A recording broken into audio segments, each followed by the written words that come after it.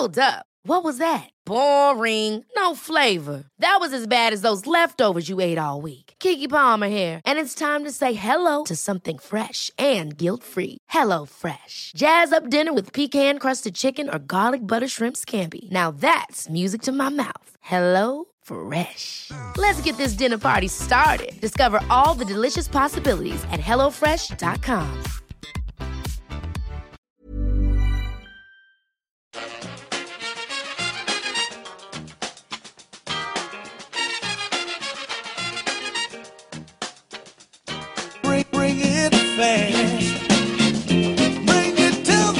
Hello and welcome back to the EPL Roundtable. I'm your host Kevin DeVries, and as always, if you'd like to reach us to the podcast, you can do so by either tweeting us at EPL Roundtable or emailing us at eplroundtable@gmail.com.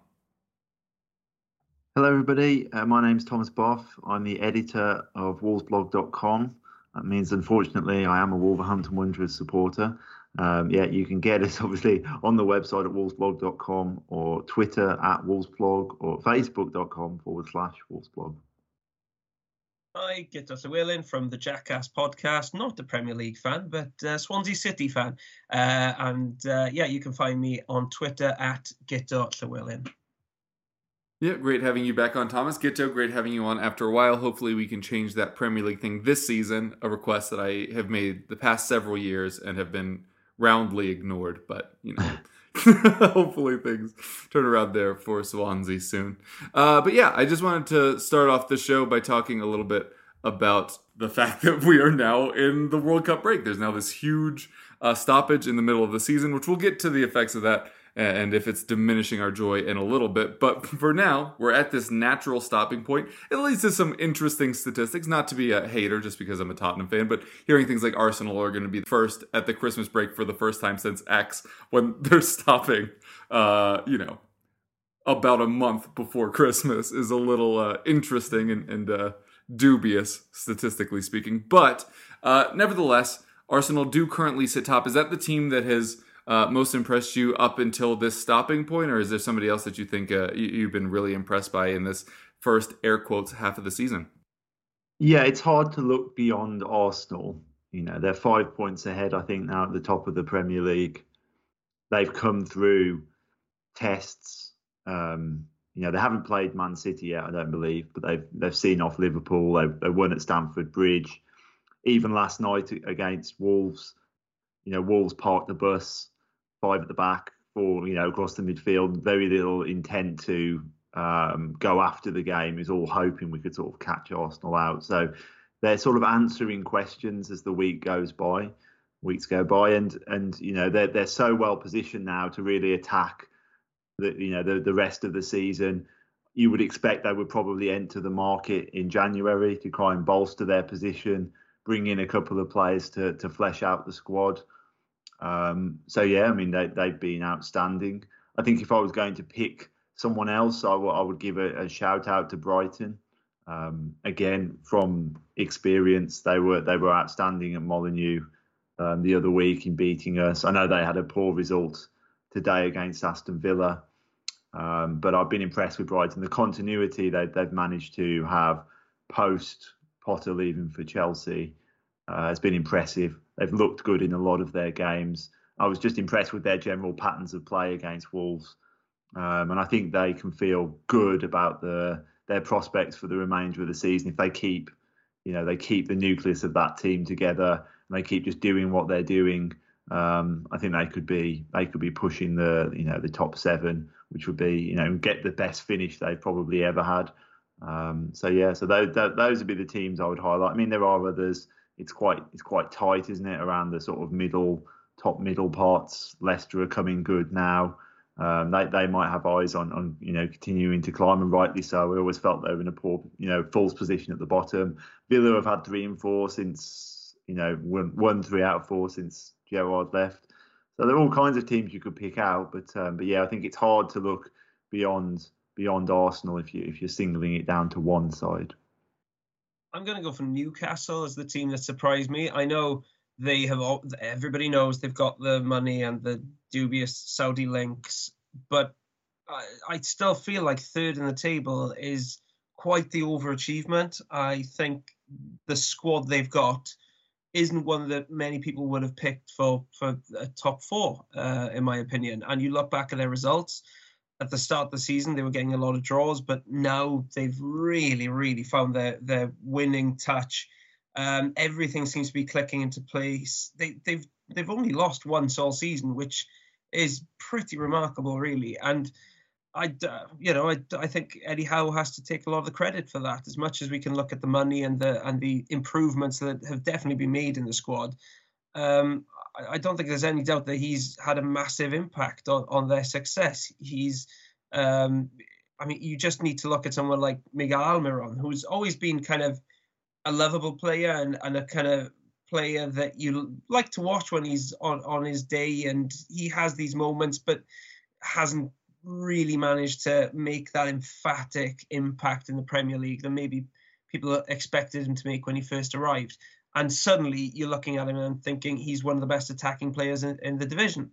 And that's not just a fluke. That's down to good coaching and good man management. And I think down the years, Eddie Howe, I think it's just symptomatic of the modern era and social media, etc. There's somebody like Eddie Howe, you were either one side or the other when it came to the debate. You either thought he was an amazing manager who was, should have been the next England coach and should be managing in the Champions League, etc. Or you thought he was a total fraud and that, Bournemouth had spent way more money than everybody expected and he should have been doing better there. And there was nobody in the middle who just seemed to say, yeah, he's a really good manager, But I think since going to Newcastle, I think he's proven to those who did think he was a fraud and did think that, there was nothing to him, that actually, yeah, he is a very, very good manager who is capable of managing a very successful team to be, in my opinion, better than the sum of their parts.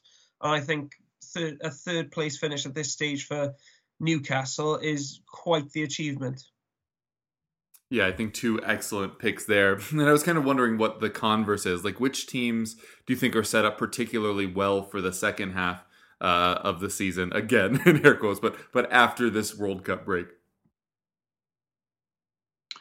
Yeah, I mean, it's the same answer, really, isn't it? I mean, Arsenal are set up perfectly, clear at the top. Don't seem to have too many issues within that squad to resolve. I don't even think they've got any injuries, have they, really, or major ones at the moment. So, I mean, they're perfectly set there to carry on doing what they've been doing, to build on it. I think every team is on paper at the moment, they might think they're in a good position, but the World Cup is going to be a big change, isn't it? It's that some teams are going to profit from it and some teams are going to get badly hit because there's going to be injuries. There's going to be fatigue, and that's going to hit people very differently. So that will be the interesting thing to see, because even a team that look very well set at the moment could have a massive struggle when they come back. I mean, I said, as obviously speaking from a Wolves perspective, I don't think the break suits anyone more than it suits us, because obviously we're having a torrid time. We look like we're going to lose every game. But, we've got a manager in now, and a good coach, big name anyway, really, in European football. And he can work with the players in this break, and hopefully we can come back better. So there's no argument to say that actually, for anyone, it benefits the team at the bottom rather than the team at the top. So maybe selfishly, I would probably say Wolves is the answer to the question, because, that's... We're the most in need of the break, therefore we're probably best set to take advantage of it. That's a good point. I hadn't really thought about that, but it is true. I think if you're in a bad run of form right now, you're probably thinking, oh gosh, good, 4 weeks off or 5-6 weeks off just to kind of rest some weary muscles and get away from it all before you come back. There is another way of looking at it. You can look at it and say, oh, if you've had a bad result this weekend, then that's a long time to stew on that result. And I mean, if you're an Everton fan right now, the next month is going to be difficult because you've just lost 3-0 to Bournemouth. You're sitting just above the relegation zone. You're not looking forward to the return. Whereas I'm looking at teams like Leicester, possibly Aston Villa by now as well, and you're thinking, well, they can't wait to get back at the end of December. They absolutely can't wait for this World Cup to be over so they can get back and hopefully return to winning ways. It's been quite an inconvenient break for those teams. But I do look at Leicester and think there's potential there to really go on in the second half of the season and climb the table. They're the ones in that mid-table bunch who I think are most capable of putting together a really consistent run of results that just sees them climb the table and get into the top half, maybe even challenge for the European spots if things go well for them, which is weird to say considering the start of the season they had, but they just seem to have clicked. And the bad luck they had seems to have gone away, and they just found their rhythm again. So I'd say they probably will more than anybody else. I'd look actually at a team like Liverpool and say, that they're a team that have had a really bad first half of the season, and it just looks like a bit of tiredness, a bit of fatigue has worn in there. But you just think if they've got a nice little break now to just get away from it all, they've got Salah not going to the World Cup, which is quite a boost for them. He can hopefully, have a break and come back in the second half of the season fully fit and firing. And they, they then have a chance to make up the gap to the top four. They are 7 points off, but they've got a game in hand on Spurs. And you just know that Liverpool are the kind of team who, when they get a run going, they can just keep on winning and winning and winning. And I just think they probably, of the teams outside the top four looking to break into it, are the ones to look out for more than anybody else. I just worry for Man United, even though I think Ten Hag is doing an underrated job there personally, considering the challenge that faced him at the start of the season. I just wonder if the fitness is there in that squad to keep going for the entire season, and if they've really got what it takes to last the distance. So I back Liverpool above them to challenge for the top four. Gotcha. You're mentioning Salah there just made me think of a follow-up question, which is, do you think the players that are going to get a rest are going to have advantage because they won't be as tired, but also won't have as played in meaningful game action as recently? Or do you think the players that are able to just kind of like keep the pattern of training and playing going will have the advantage coming out of the World Cup?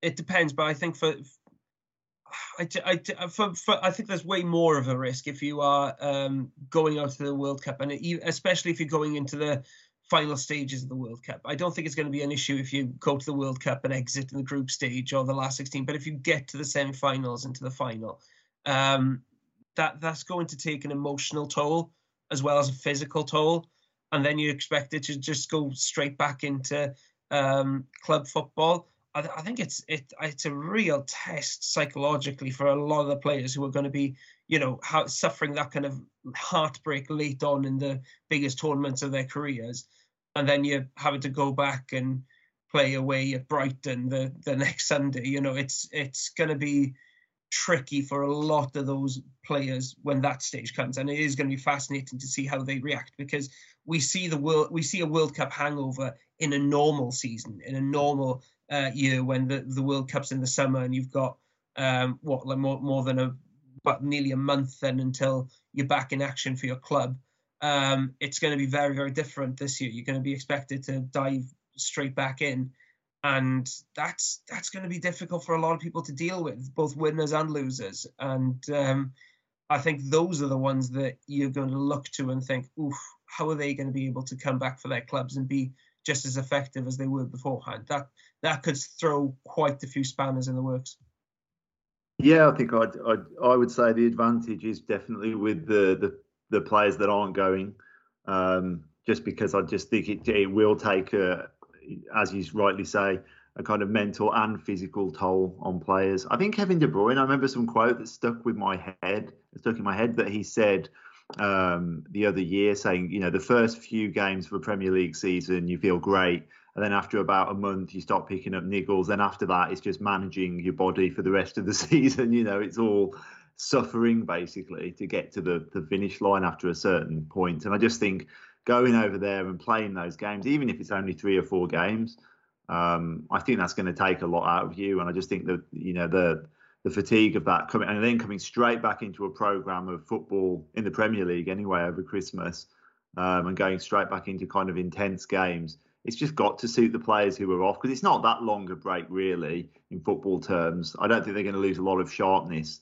in those weeks, and I just see it as a benefit. And again, bringing it back to Wolves, which obviously I'm inclined to do, a lot of our players aren't going. I was thinking, actually, this training camp, there's only really a couple of Portuguese players going from our camp, and so it should be a really good opportunity to do some work on the training pitch, maybe get some players back, and go again. So yeah, I'm seeing it as an advantage for those players who are going to stick with the clubs, because you'd expect them to be doing good level of intensity training. They're not going to be putting their feet up and sitting on sunbeds for 2 weeks, are they? So well, I hope not anyway, particularly in our position. So that will be interesting, and I really do think we'll reflect on this season at the end as the World Cup being a key differential for some teams, because I think there'll be big winners and big losers. Yeah, that makes a lot of sense. And if that is the assumption, then it looks like Southampton, Crystal Palace, and Leeds are the 3 best off in terms of lowest percentage of their squad going off to the World Cup. So we'll kind of keep an eye on that and see if they're the ones that kind of come out of the World Cup break looking better than they have thus far. All right, now let's move on to, actually talking about the World Cup, since it's, less than a full week away as we record. We obviously have 3 representatives from the very same group. As soon as the draw was made, I was already worried, because most of my football friends are English or Welsh. So not going to be particularly fun for me, but I was just curious how you guys are feeling heading into the tournament, and where you think your nations will be come the end of the group stage. Yeah, well, I mean, it's difficult because I think on paper, would everyone agree that England are the favourites and have the best squad? I mean, I don't know if is that fair? I mean, in our You're group, better than America.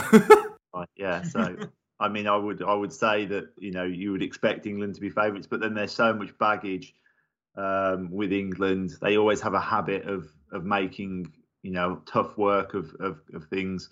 They're not generally, as a rule, good in tournaments outside of Europe, and that kind of worries me a bit. But yeah, I mean, I think they're 3 tricky ties for England for different reasons. I mean, Wales always will raise their game. It's a cup final, really, for Wales, isn't it? I mean, it's their first World Cup in about 100 years or something. And they're playing England, so they're going to be massively up for that. I expect that to be a very tough game. We always have a problem with the US.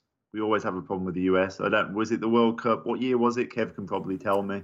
2010, I think. The best sporting headline of all time. USA beats England 1-1.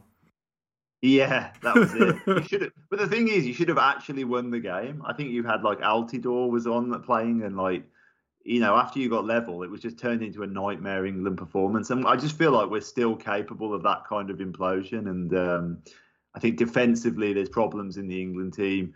And he's got an embarrassment of riches in the sort of midfield and attacking area, Southgate. And there's still that feeling he doesn't really know how to use all these players to get the best out of it. We've had a couple of pretty good tournaments in terms of results and where we've got to, and it maybe feels like this is going to be the problem tournament for us. But I don't know. I mean, if I take any kind of emotion and feeling out of it, I think, well, we should beat all of those teams because we've got better players. So logic dictates we should win, but I just know it probably won't play out that way. There'll be probably a draw in there, or a narrow defeat, and it'll probably end up going to the final game. I mean, as I said to you, Kev, off air, the big question mark is how good Iran are going to be, because I think we're all looking at each other and then we're thinking, well, will we all beat Iran? And they've had some good results coming into the tournament. I said, they beat Uruguay in a friendly, a strong-looking Uruguay team, I might add. And I think they were at the World Cup in 2018, and they did very well there. So, yeah, I mean, they're not to be discounted. But, yeah, I mean, my expectation is, though, that England will probably get through, probably win the group. I'll be looking for them to get 2 wins out of those 3 games. But also I'm just aware that it could all be derailed, because that's been the experience with England prior to the last 2 tournaments. Yeah, I mean, as far as Wales are concerned, for me, just getting to the World Cup was the success. I think there's been a lot of understandable pessimism around the World Cup generally, and negativity because of the location, because of the way it was decided, because of the fact that it's mid-season without any kind of build-up. And it's a shame from a Welsh perspective that has definitely dampened a bit of the enthusiasm, because when you qualify for the World Cup for the first time in more than 60 years, you should be going absolutely crazy, and it should just be like the biggest event ever. But it's not. It's only now really that we're properly feeling this build-up, and that's a bit of a shame. But now that it's actually here, I cannot tell you how Wales are going to do. I really can't. My opinions on how we'll perform have just varied so much since we qualified and since we found out, which group we're going to be in. At the start, I'll be honest, I thought this was a decent group.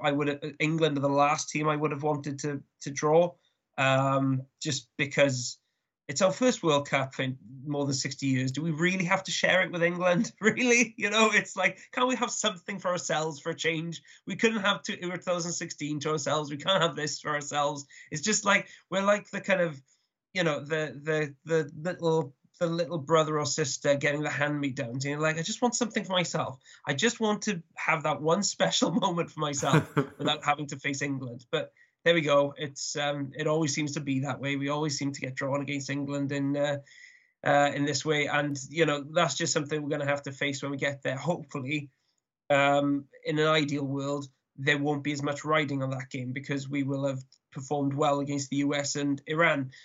But I really, really do not know how those are going to go. I think they're both tricky in their own ways, despite not being the toughest of fixtures on paper. I think that first game against the US is absolutely enormous. Absolutely enormous. If we lose that, then I struggle to see how we qualify from the group. A draw would be okay, but it puts a lot of pressure on the Iran game. A win against the US, and I'd be pretty confident of us going through. That's everything is about the USA game.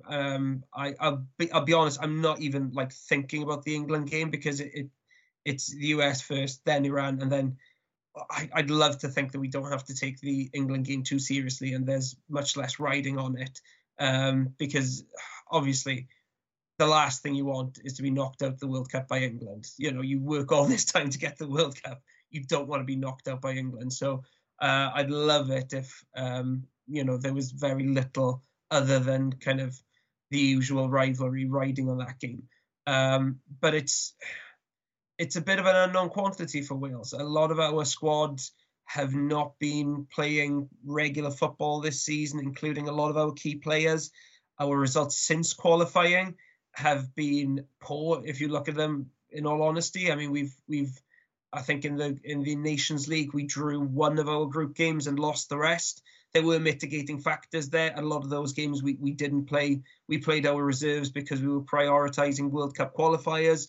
And there were a lot of games where we should have got points out of it, but we conceded very late goals, notably twice against the Netherlands, home and away, conceded late on. And I was out in Rotterdam when we came back from 2 goals down to draw 2-2. And then straight from the kickoff in the final minute, the Netherlands scored the winner. It was just like typically Wales. But, there have been some bright sparks, some bright individual performances among those defeats.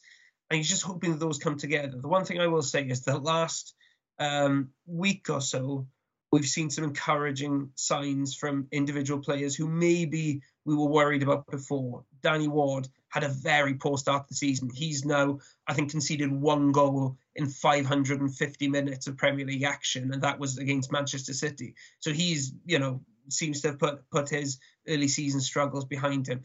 Chris Mepham, who's been, quite frankly, poor for a lot of years now, has suddenly sprung back to life and shown himself to be a half-decent Premier League defender, which is really important because we don't have great strength at the back.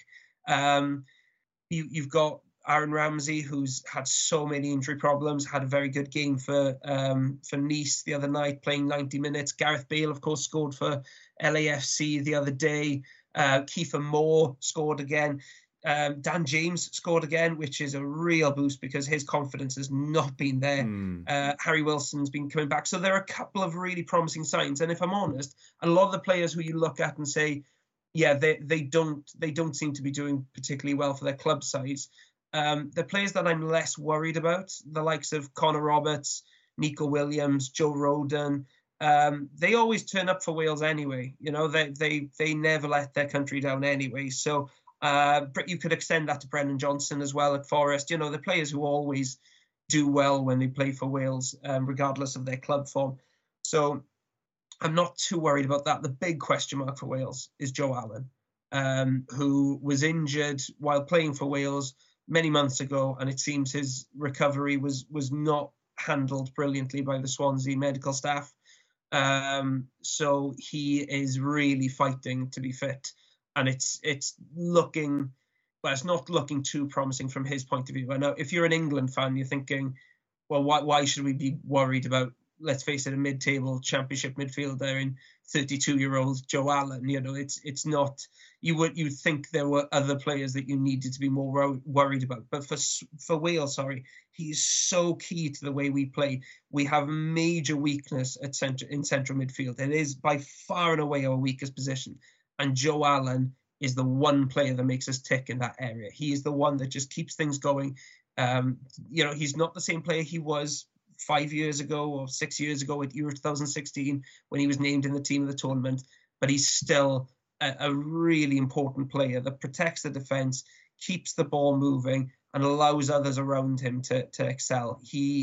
We are very reliant on him, and when he's not in the team, things just don't look anywhere near as good. And I do worry how we will cope against, say, the United States when you've got the likes of Tyler Adams and McKinney in midfield, you know, who both can be working very hard and putting us under pressure in that area. Without Joe Allen there, we're going to be relying on at least one player from League One, you'd imagine. And that's not a good position to be in. I think I'd struggle to see us. I just think I would feel so much more confident of getting out of this group if we had a fit and firing Joe Allen. But since that looks unlikely, I've got to say at the moment, I'm thinking this is just going to be a bit too much for us. Well, in theory, one of us has to go through, although, as Thomas mentioned, it could well be Iran, who have a very good firing striker at the moment. Yeah, I'm not particularly optimistic heading into this either. I think much like your feeling of wanting Wales to have their own moment outside of this, obviously the US and a lot of the support here is kind of modeled after English support and are huge fans of the Premier League and stuff like that. So similarly, wish we didn't have to do this again, but if we were able to somehow win that one, that would be really impressive. But I'm not particularly optimistic because I think we left two of our best strikers at home, and I'm not particularly a huge fan of the strikers that we ended up taking. I much would have rather had Ricardo Pepi than Jesus Ferreira. Even Pefok I probably would have preferred. Josh Sargent, we all saw in the Premier League last year. Was anyone particularly impressed? So, yeah, that's some interesting calls made by Greg Berhalter. And if we don't make it out of the group, which I'm not expecting we would, that could well be his job. Before the season, my expectation was we wouldn't do well in the World Cup. Jesse Marsch wouldn't do well at Leeds. And then that's like the easiest appointment in the history of national teams. Maybe Tottenham helped with that a little bit in that last match before the break, but I doubt Jesse Marsch will be available in like February or March, as I was kind of thinking that original plan, but we'll see. I'm similarly not optimistic. I'm similarly a little bit less excited because of the teams that we're going up against. Like, I love Gareth Bale. Get to, I have a soft spot for Swansea, inherently a soft spot for Wales because of it, with Ben Davis and Joe Rodon and our whole Welsh Mafia thing we had going on there under Jose, and obviously I like a lot of the England players as well. So, yeah, not if we win, I'm sure I'll be delighted, but I'm not really hype going into this particular World Cup. Of course, part of that is the fact that it's in the middle of the year, And part of it is that it's in Qatar and all of the political machinations that went into it. There's now a documentary about how Qatar got their World Cup on Netflix. I mean, we all know, but maybe worth a watch as well. But I'm just wondering if that's dampening your spirits as well. Gito, I mentioned you already mentioned you weren't excited for other reasons as well. But is that kind of like decreasing the excitement going into this World Cup for you? Yeah, I mean, I think I'm not upset. I thought I would be annoyed about it disrupting the standard sort of Premier League season, but I think maybe I'm getting a bit middle-aged and bored in life generally, and so anything new is interesting and therefore good. So I'm keen to. I'm interested in it, and I think the fact that my own team has been so poor, I'm actually thankful for a break. So as we said before, it kind of works that way in your sort of mindset approach to it. So so I'm happy that there's a World Cup in in December. Sounds ridiculous to say, just because it's a break from the norm.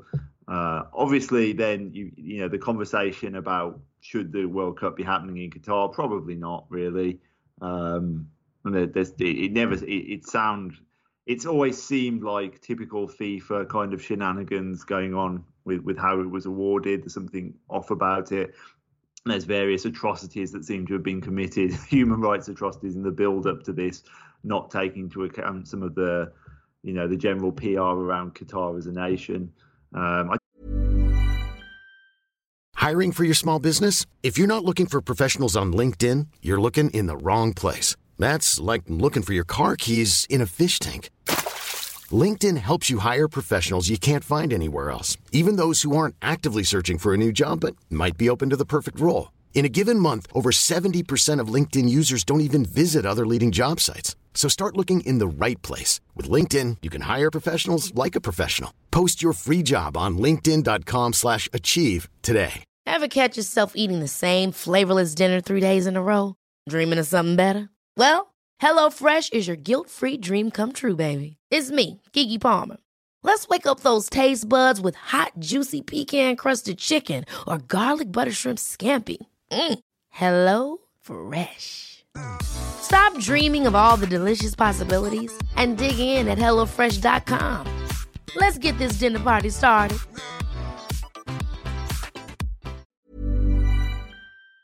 I do think there is that argument that's valid in that, football is a global sport, and, it's for everyone. And if you view it through the lens of, the people of these countries, they don't define their politics necessarily. And so maybe they should have the right to see a World Cup on their doorstep. But I don't want to get too deep into that issue because I know people will have some very strong opinions about it. But so I would say that, the fact that there's all the negativity around Qatar and some of their, politics, that will obviously detract from it. But then equally, I suppose on the flip side of it, it's a way for people to express themselves. And I think you'll see that through a lot of teams. The decisions they choose to make about how they express their own views and kind of rally against those things. So it could be a great World Cup in that it becomes a symbol of positivity. And I think it will be memorable. Whatever happens, it will be a memorable World Cup. And I think some of the World Cups more recently have been very forgettable.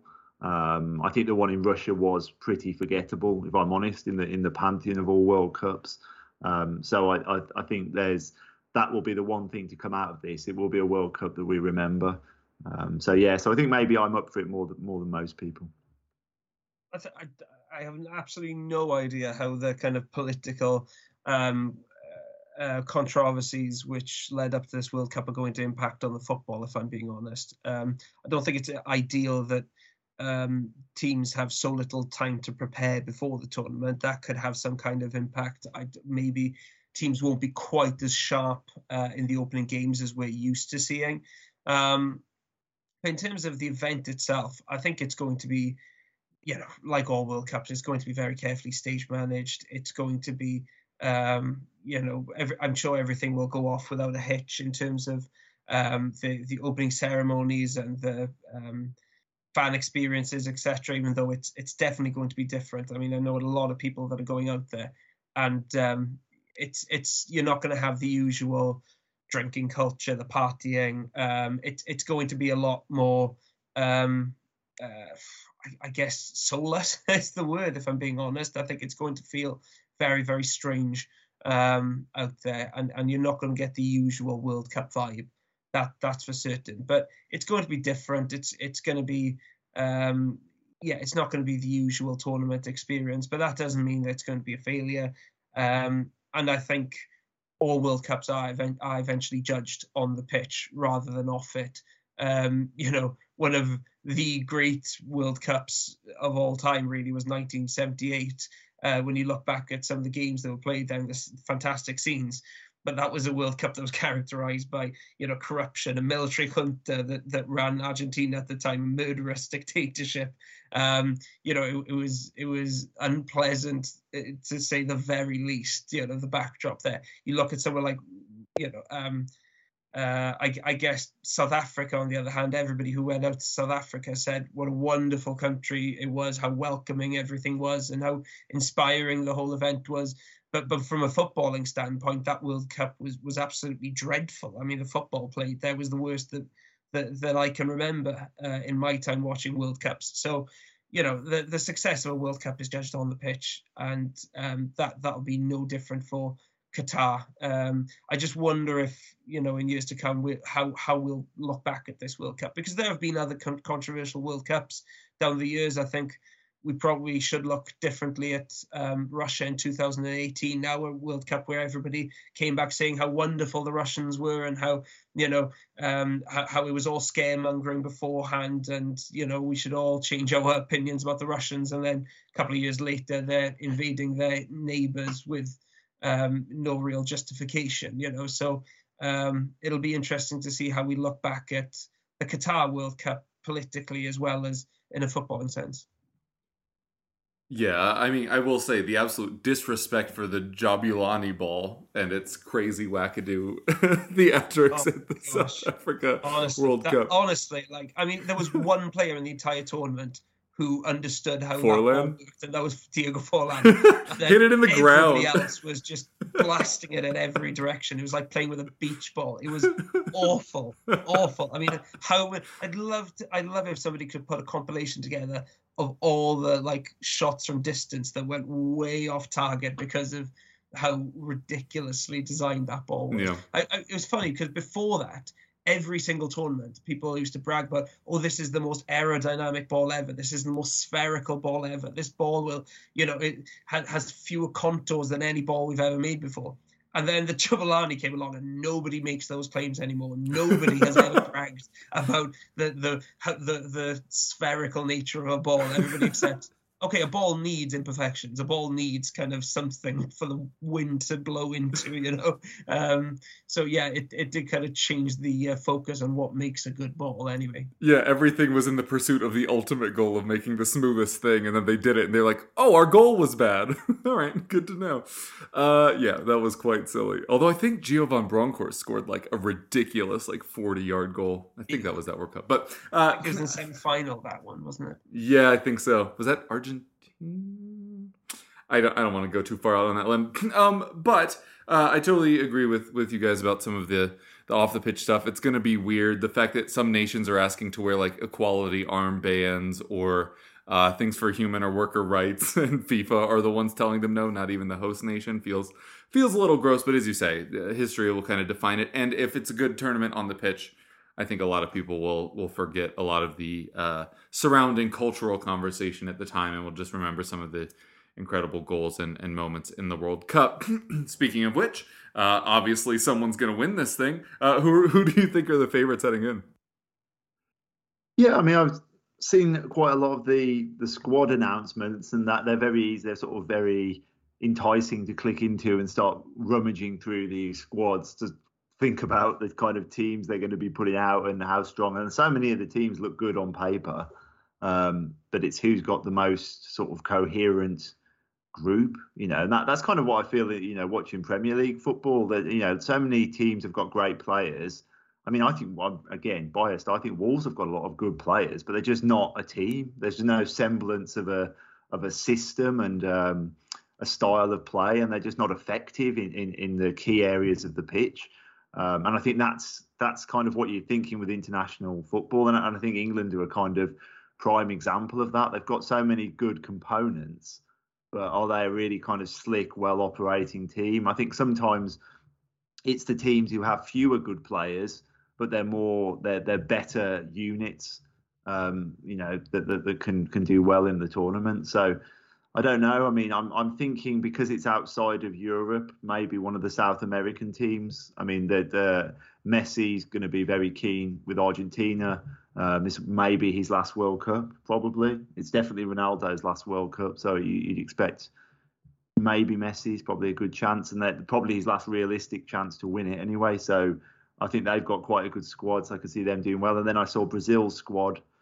I think it's top-heavy Brazil. I think they're like England in the sense that they've got some very good midfield players and very good attackers, but I'm not sure about some of their defenders. I felt they should have picked Gabriel from Arsenal. I think they've picked a lot of sort of old guard defenders. I think Dani Alves is still in their squad. I mean, I don't know what's going on there.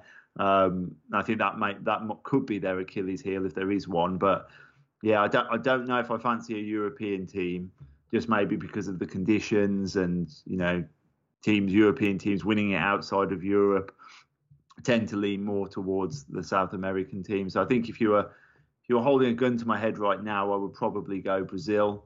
But it's hard to discount some of the heavyweights. But as I say, I think I'm leaning more outside of Europe because the World Cup is outside of Europe. I think I've backed Brazil to win the World Cup pretty much every single time since 2002. And every single time they've failed, sometimes quite spectacularly. So I'm again going to say Brazil, and I will again take the blame from any angry Brazilians if they exit in the group stage or whatever, because I will have jinxed them. I think if you look at the squads, Brazil's looks enticing. I mean, as Thomas said, when it's outside of Europe, you look to the South American teams and think they've got a bit more of a chance of winning it than if it's held in Europe for some reason. I have no idea why that is. And you look at Brazil, probably they've got so many good attacking players. They've got that solidity in midfield. Don't think their defense looks as good, but it's still decent. Certainly not catastrophic. And you're thinking, they've got a chance if they can really get it right. And that's the big question. It's which team really clicks in this World Cup. Into squad-wise, I'd still argue that possibly France have the strongest squad when you look at some of the individuals there. But we've seen, over the last few years how a brilliant squad doesn't necessarily lead to a brilliant side. I mean, even when they won it in Europe in 2018, was that squad really playing to its full potential? I'd argue probably not. I thought it was a good team, but it wasn't quite excelling to the levels it could have when you look at the individual quality there. And I just after what happened in the Euros with France, I just doubt if they've got what it takes to win another World Cup. So I'm probably looking at Brazil or Argentina again. But without kind of being convinced by any of them. I think it's a World Cup where it looks quite open just because nobody's quite got that real wow factor heading into it. And I think we're waiting to be shocked. We're waiting for one team to just turn up and surprise everybody.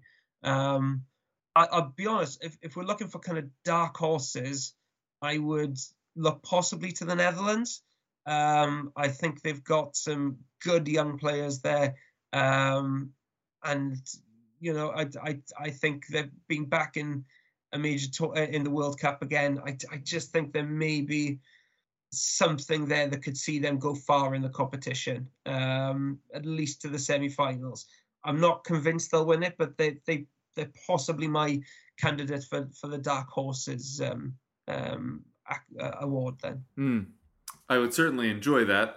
No Gini Wijnaldum is obviously a disappointment, and De Jong not really turning into the player that we expected is a bit of a bummer, but that would be very cool if that worked out. Also, I totally agree with your France thing. I think no Kanté or Pogba is going to kind of limit them, despite people not being overly impressed with Pogba's second stint at Manchester United. He obviously plays a really big role for France there.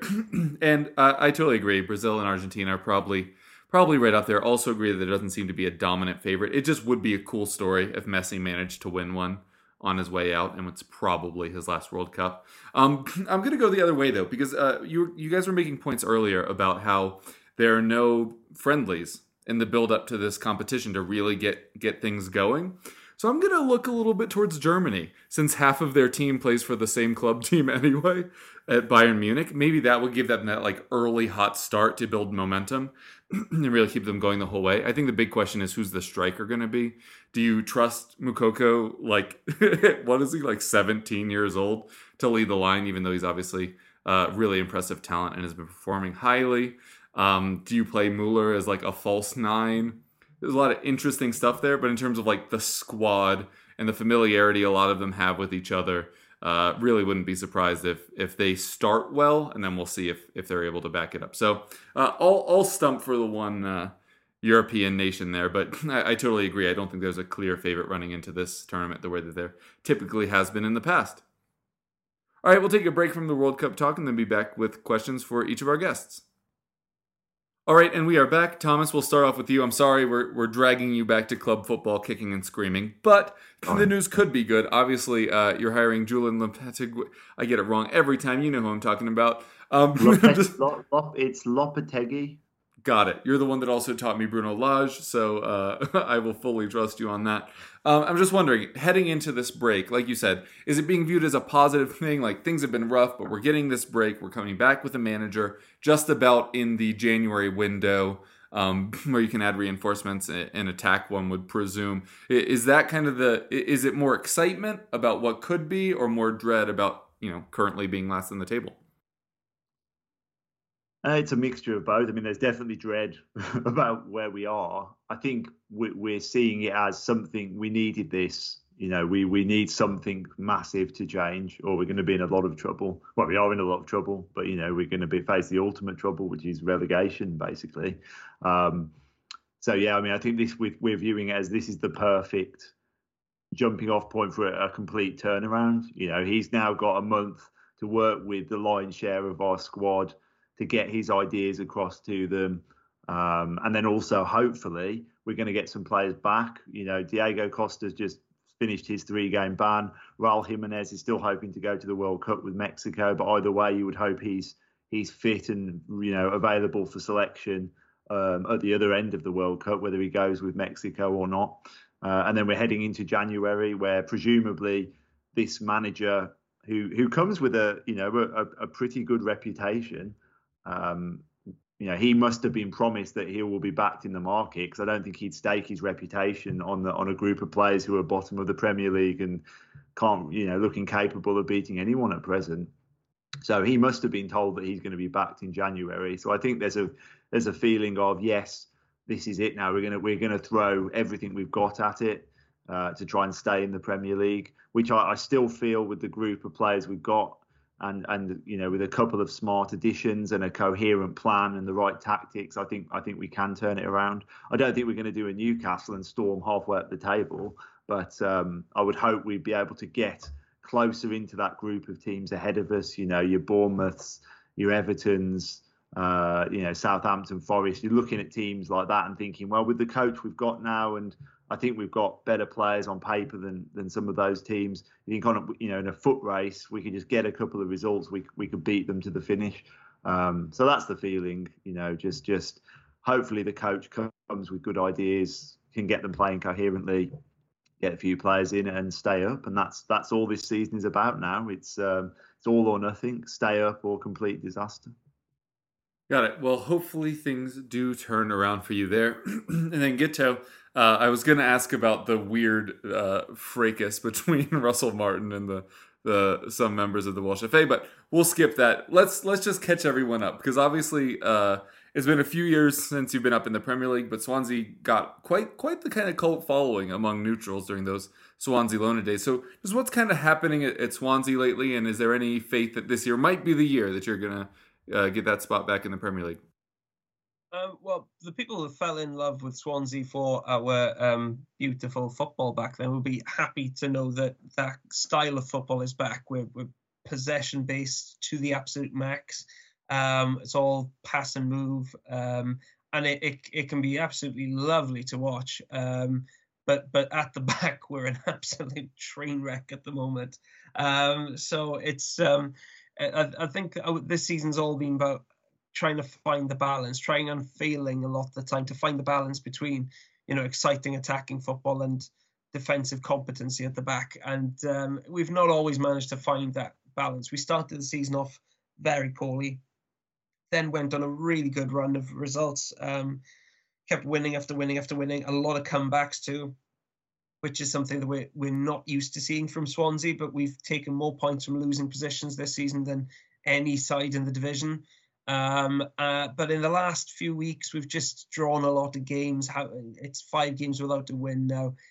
We're still level on points with, I think, Millwall in 6th. So there's every chance that we can make the playoffs. But the thing with the Championship this season is it's so wide open. I mean, there are no standout teams apart from possibly Burnley, and everybody else looks pretty average, if I'm being honest, and everybody has their flaws.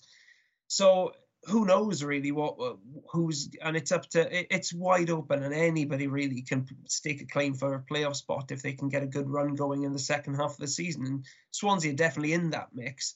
It's just a question of, can they get things right to put that run together, really? But I think there are probably a dozen clubs in the Championship speaking in the same terms, really. The one thing I'll say about the Swans is, if you've been watching our games this season, other than the 0-0 draw away against Huddersfield, where Huddersfield just parked the bus yesterday and we couldn't break through, apart from that match, you will have been entertained, because we are so crazy to watch. I mean, we've conceded first in I think 7 of our last 10 games. We have picked up more points in the final 15 minutes than any other team in the division, but only Burnley have conceded more points in the final 15 minutes of games this season. So there's a lot of late action going both ways. And, we're scoring a lot of goals. A lot of our football is very nice to watch. A lot of comebacks, both for and against. It's all just a little bit crazy. We're very, very loose at the back and give the opposition chances when they probably don't deserve them. And it's just all a bit wild and crazy. It's fun to watch, but it's also absolutely mad and totally unpredictable. But that's kind of the Championship at the moment. It's a league that's been pretty, been through a bit of a tough time recently with financial troubles, the pandemic. I think parachute payments have had a detrimental effect on competition over recent years. And I think it's just ended up now in this situation where nobody's amazing, but nobody's terrible either. And absolutely anything can happen from week to week, even by Championship standards. This season is utterly crazy, and it's so difficult to predict. Kind of sounds like the World Cup then. No super clear favorites. Everybody kind of has some shot at it. So once again, hopefully this is the year. Me and Swansea getting promoted is you and Brazil in World Cups. Keep predicting it. Keeps not happening, but then keep predicting it anyway. So hopefully you can do that. Now kind of switching back to World Cup mode before we head out of here. Was just curious, the player for your country that you think neutral should most keep an eye on, and then maybe also throw in a surprise cut that you thought would be able to make it on the plane that just missed out. I'm really keen to see what Gareth Southgate does with James Maddison. I know there was already a lot of discussion over here about whether he was going to make the squad, which seems ridiculous with the goals and assists and general all-round play. But I'm interested to see if he's integrated into the actual team or whether he's just been taken so Gareth doesn't get in trouble. But yeah, I'm really keen. I think if he gets on the pitch, he could be a real difference maker. I think he's a good, intelligent player. And I think he's got big moments in him. So I'm looking forward to that. I'm looking forward to seeing if he gets on the pitch, what he can do for England. And I think he could help us bridge that gap where, sometimes there's a lot of good builder, but not necessarily the cut through in the key moments. So I'm going to back James Maddison to do quite well. I'm sorry, what was the second question? What a player who hasn't been picked who you just kind of like assumed was going to be on the plane, and then you look at the list and you're like, wait a second. Yeah. Oh, I don't know really. I mean, I suppose now with a bit of hindsight, Ivan Toney maybe. I thought he might get in just on his penalty prowess alone, because ultimately, probably as with most tournaments with England, it probably will come to penalties. And you think a guy who never misses is probably quite handy to have in the old Arsenal. So I thought maybe he might edge Callum Wilson out.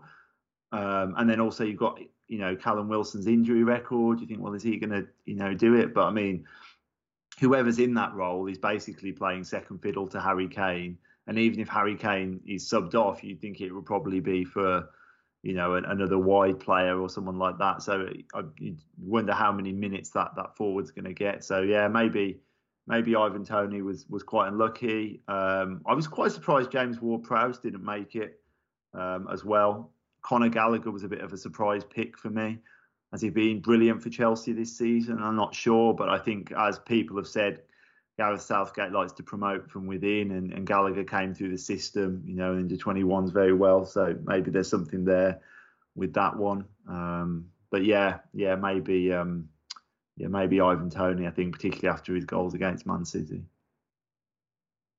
From Wales's point of view, the one that I'm really hoping has a big tournament is Nico Williams. Still only 21 years old, but going to his second major tournament now.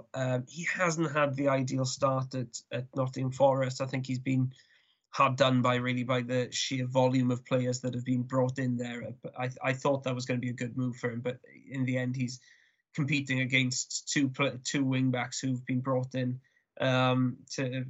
since he signed, and it's not really worked out for him there. But when he plays for Wales, he is just a major, major attacking influence. I mean, Wales's strength is in our speed.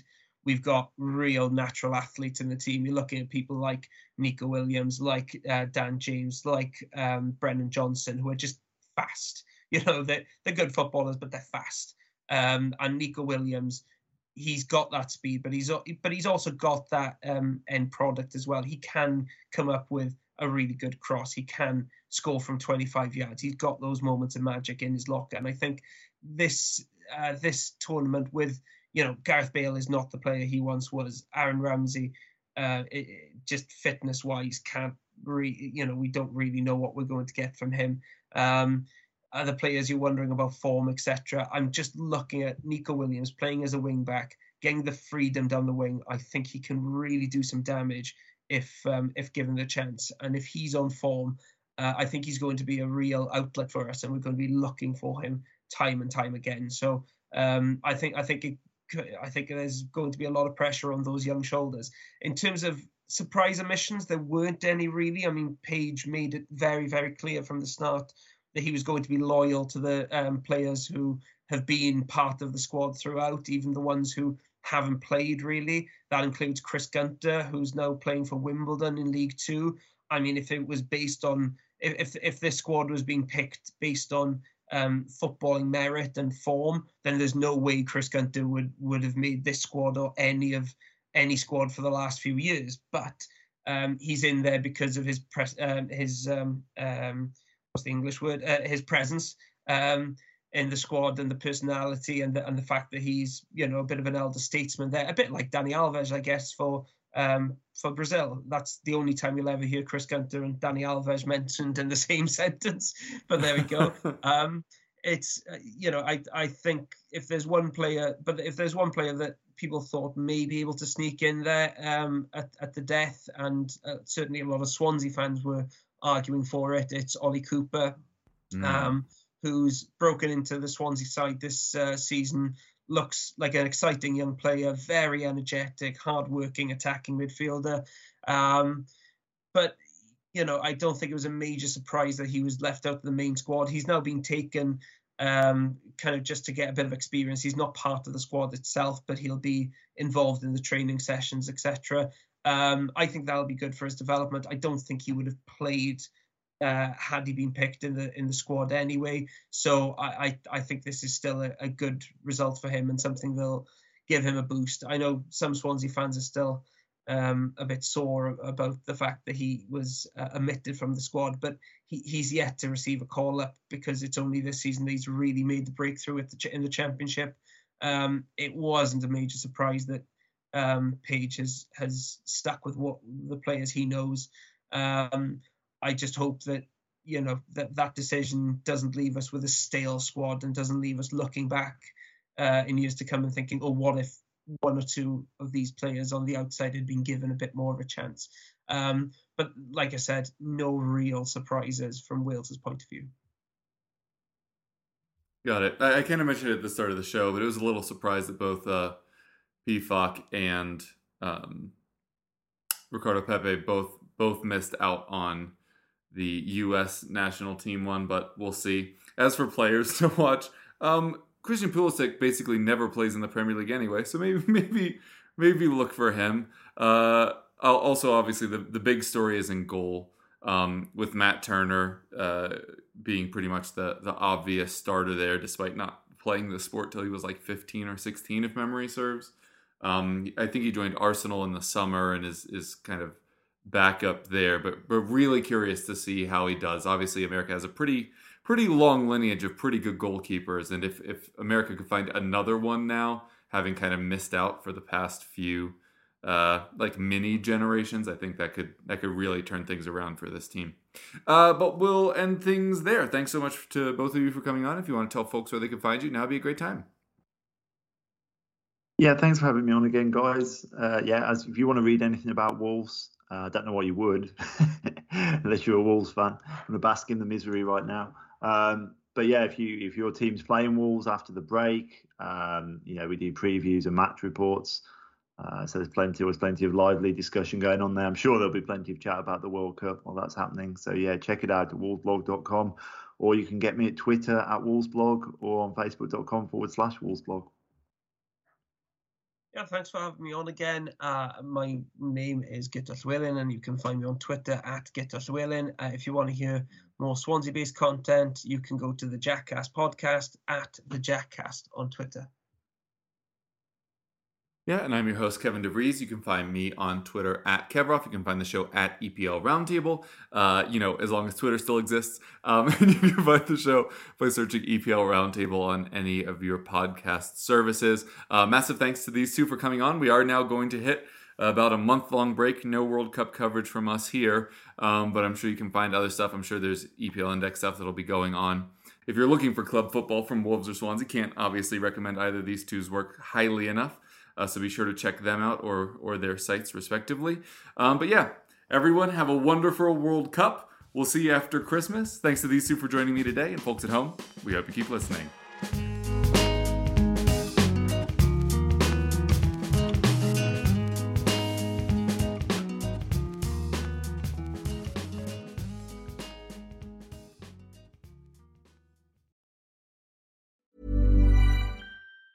Ever catch yourself eating the same flavorless dinner 3 days in a row? Dreaming of something better? Well, HelloFresh is your guilt-free dream come true, baby. It's me, Keke Palmer. Let's wake up those taste buds with hot, juicy pecan-crusted chicken or garlic butter shrimp scampi. Hello Fresh. Stop dreaming of all the delicious possibilities and dig in at HelloFresh.com. Let's get this dinner party started.